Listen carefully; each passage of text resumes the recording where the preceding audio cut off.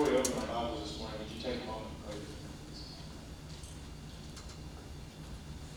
God, I ask this morning that as we open up your word, God, that your Spirit speak loudly in this place. That you would help us to hear what you want us to hear. God, that we would not respond with arrogance or haughtiness, but out of humility. And trusting in you and believing that your word for us is the only truth, is the right truth. It is truth that we can live from, not only now, but for eternity. God, don't let our pride, don't let ourselves get in the way of the words that you have meant to give us life and to bring us hope in the future. So God, speak now to us. Voice as your people, that we might confidently go out and speak the words of Jesus Christ. That he is the way, the truth, and the life. He is the way to the Father. He is the only way to salvation. God, we thank you for that gift of grace. We thank you for your mercy. We thank you for your unending love. God, help us to hear it now in these words. And we pray this in the name of your Son, Jesus Christ. Amen. So finishing out Romans chapter 7 today, where Paul has talked about the law of God and how it clashes with the sinful nature of our humanity. And as a result of it, it creates within us a struggle. In the last couple of weeks, we've looked at the first 13 verses of that chapter. And I've tried to get you to understand how sin is still present in the life of a believer and how God is beginning to do something in the life of an individual that sin does not want to happen. And today we're going to finish the rest of that chapter out talking about the struggle that we have with sin.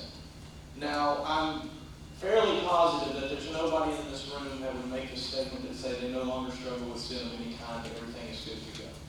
I would hope that if anything on the other fact, you would probably say, well, no, that's not me at all. But what we're going to do is we're going to look at Paul's own example. Paul's going to talk about his own life to help us to understand how the nature of sin within our being as humans makes us react pridefully to the things that God's law points out. Because the reality of it is we don't like that there's something within us that we cannot overcome or master.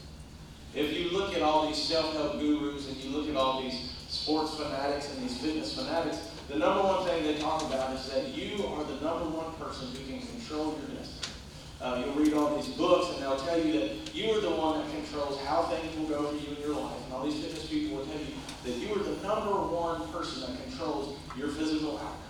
I believe it was Socrates or Aristotle said that the biggest shame that could happen is that somebody does not discover or understand the abilities of the human mind. He's a big proponent of fitness and things like that.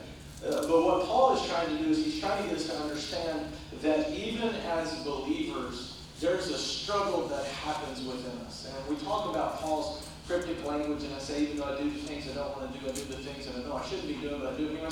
This is that part of Scripture that we're going to look at today, where Paul says that. And I hope I can break it down enough for you to get you to understand it a little bit easier than the way that Paul does.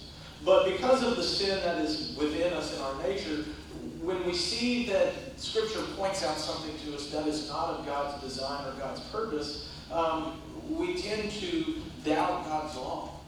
Atheists, that is their big thing, is they doubt the existence of God or the law of God because the things that Scripture suggests are so completely different than what seems to be human reality. And they say that is the basis for why none of this can be true in the first place. Or we begin to claim the things that God says are not of us as things that are very part of who we are. They're integral to who we are as a being.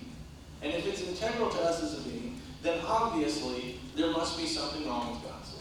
Or obviously Scripture has not been taught the right way.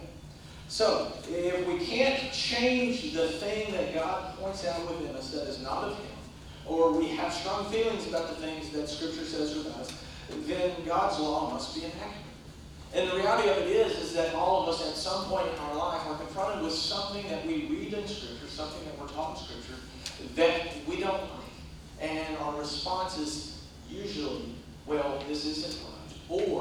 Or we try to overshadow it with right living. Well, I may not have that right, or I may not can get that right, or that might be wrong, but I'm going to do all these other things right. And that's where that statement, well, they were a really good person. That's where that statement comes into play. Well, maybe they didn't have that right, but they're a really good person. Well, maybe I can't get that right. But if I do all these other things right, surely, God will take that into consideration. But the reality of it is that when God judges things as right and wrong, it's not, you didn't do it my way, so I'm going to smite you. But it is, God is perfect and God is holy, and things that are not perfect, things that are not considered holy, aren't able to exist in His presence. We've talked about that hundreds of thousands of times. So the idea that I can't master this, so I'll overcome all of it by doing good and all these other things, is the reality of a lot of times how the church approaches God's word. And we tell people, well, that's okay. If you can't get that right, and if you're having odds with that, just do right. Just live right. God will take that into consideration. And that's kind of a dangerous way to present the gospel, because what we're doing is we're presenting the gospel as not something that needs to be surrendered to or something that needs to be accepted or believed, but it's almost like a flotation device that's just there to help us. When the reality of it is the gospel of Jesus Christ is so much more than just a flotation device for life. He's actually inviting us to a new way of thinking, a new way of existence. And what the gospel actually calls for, more so than right living, is to be able to accept what God has said. To have an eager heart and a trusting heart. And that's where Paul goes into in this chapter talking about. He describes the struggle that exists within us as individuals, and how sin still brings up the desire to follow our flesh or follow the things within us, while the Spirit is trying to work within us to bring about living according to God's righteousness.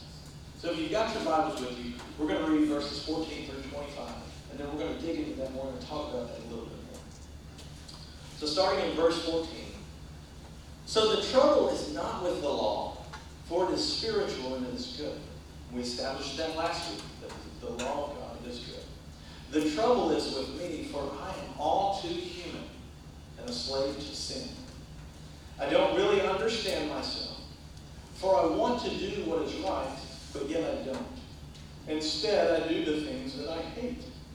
But if I know that what I am doing is wrong, this shows that I must agree that God's law is good.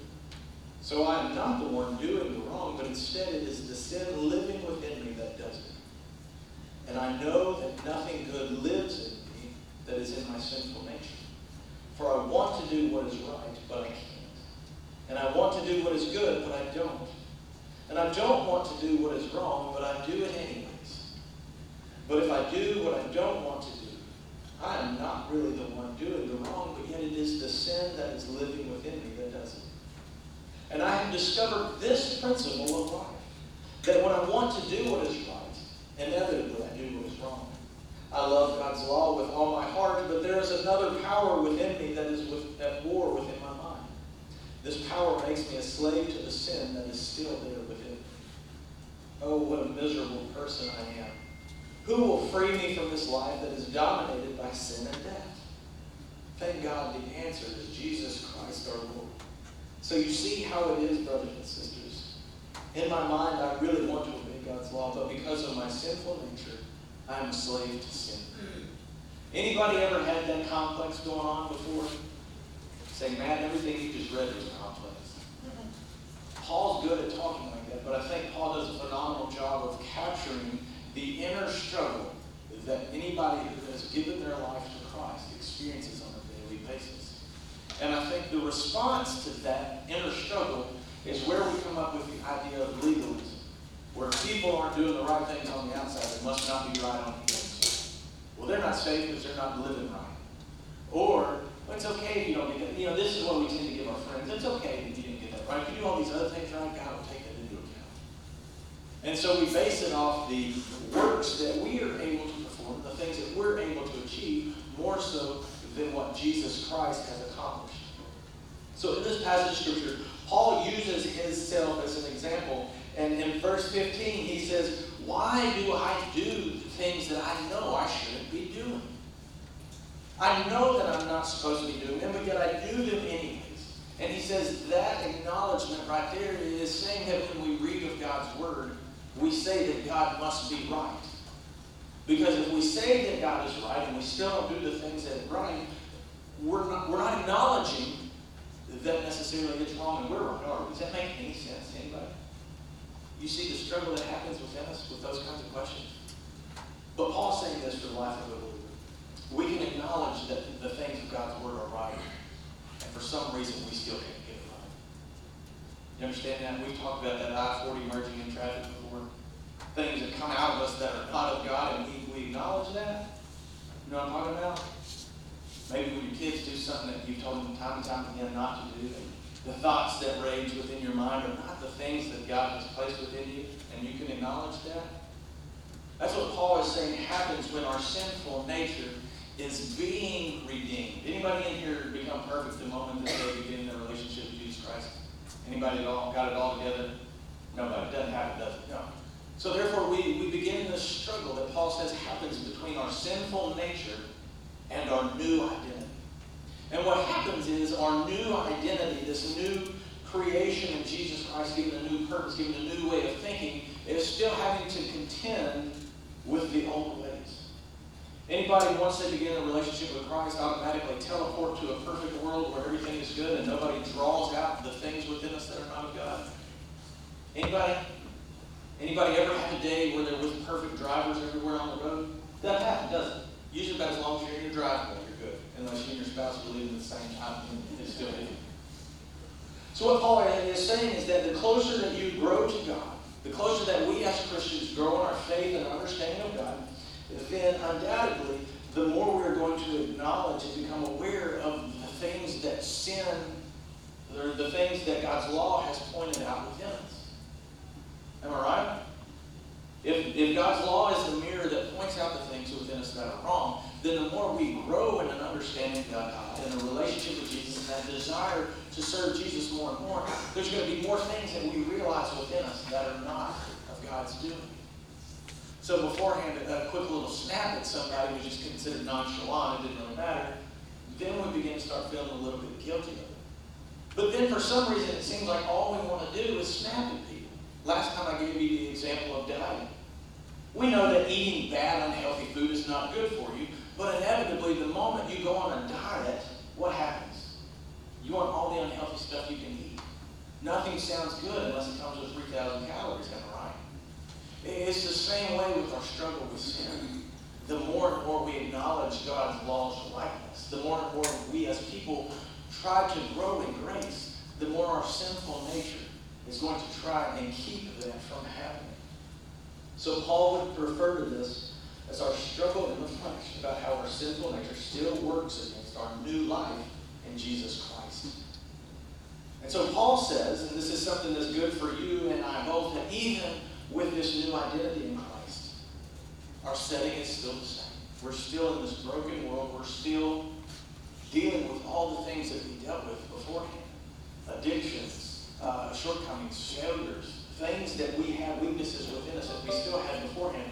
So inevitably, this life that we live here in this broken world is going to keep the things that sin is using to keep us away from God. And it's going to use those things to continue to work in us. So Paul says, the good thing about somebody who is born again in Christ is that the sin that is within them no longer defines who they are. You got your Bible, verse 19 through 23, he says those very things. If I want to do what is good, but I don't, and I don't want to do what is wrong, but I do it anyway, I can have faith knowing that it is the sin within me, it is the weakness of my flesh that is causing those things to happen. That's not what sin tells us, though, is it? Sin tells us it's because we're bad. Sin tells us it's just because it's who we are. And so sin is using the things that God had intended for good to point us to who God created us to be. And sin is saying we'll never get there because of those very things. So Paul says the sin that is within us does not define us. But then Paul asks a very important question that I think you and I think a lot of Christians take for granted on a regular basis. He says, who can rescue us from what sin is trying to do within us? It's not us, is it? That's obvious to many of us. No matter how many stop blocks we put in the way, no matter how many good things we try to do to overcome the shortfalls that we have, for some reason we still can't overcome certain things in our life. But then Paul, he points everything back to one instance. He said, thank God for Jesus Christ. You see, this whole time sin has tried to make it about our struggle, about our actions, about our doings. But Paul says, but thank God for Jesus Christ. He points the whole purpose and the whole work and the whole everything back to the fact that we are helpless to resolve our struggle.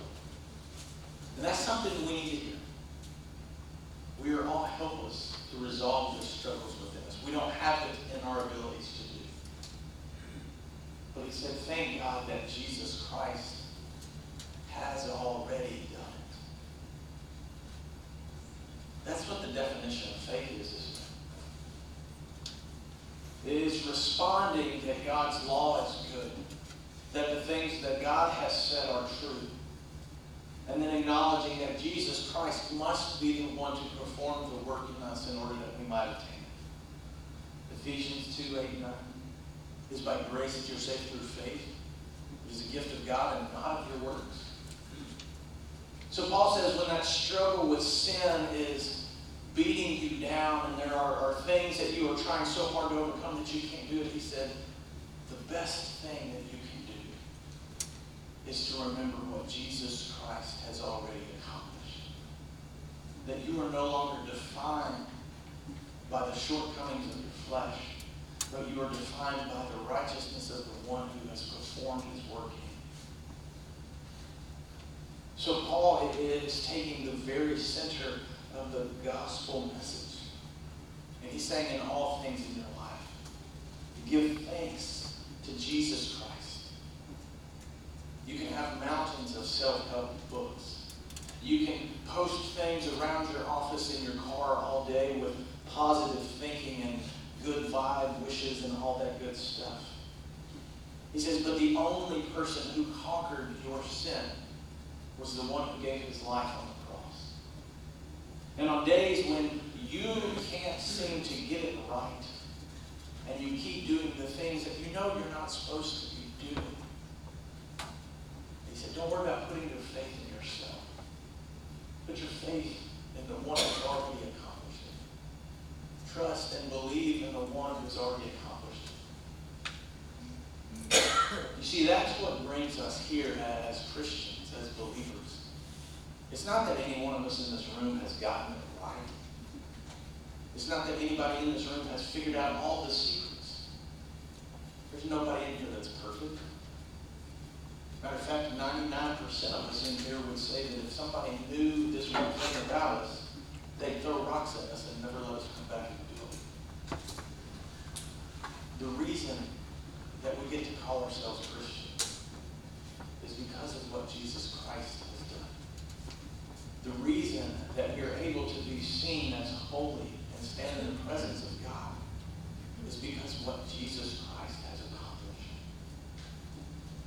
The reason we come together as Christians is to remember that we are imperfect people, that we serve a perfect God who gave us grace, who gives us mercy, and who identifies us because of what he has done, and not what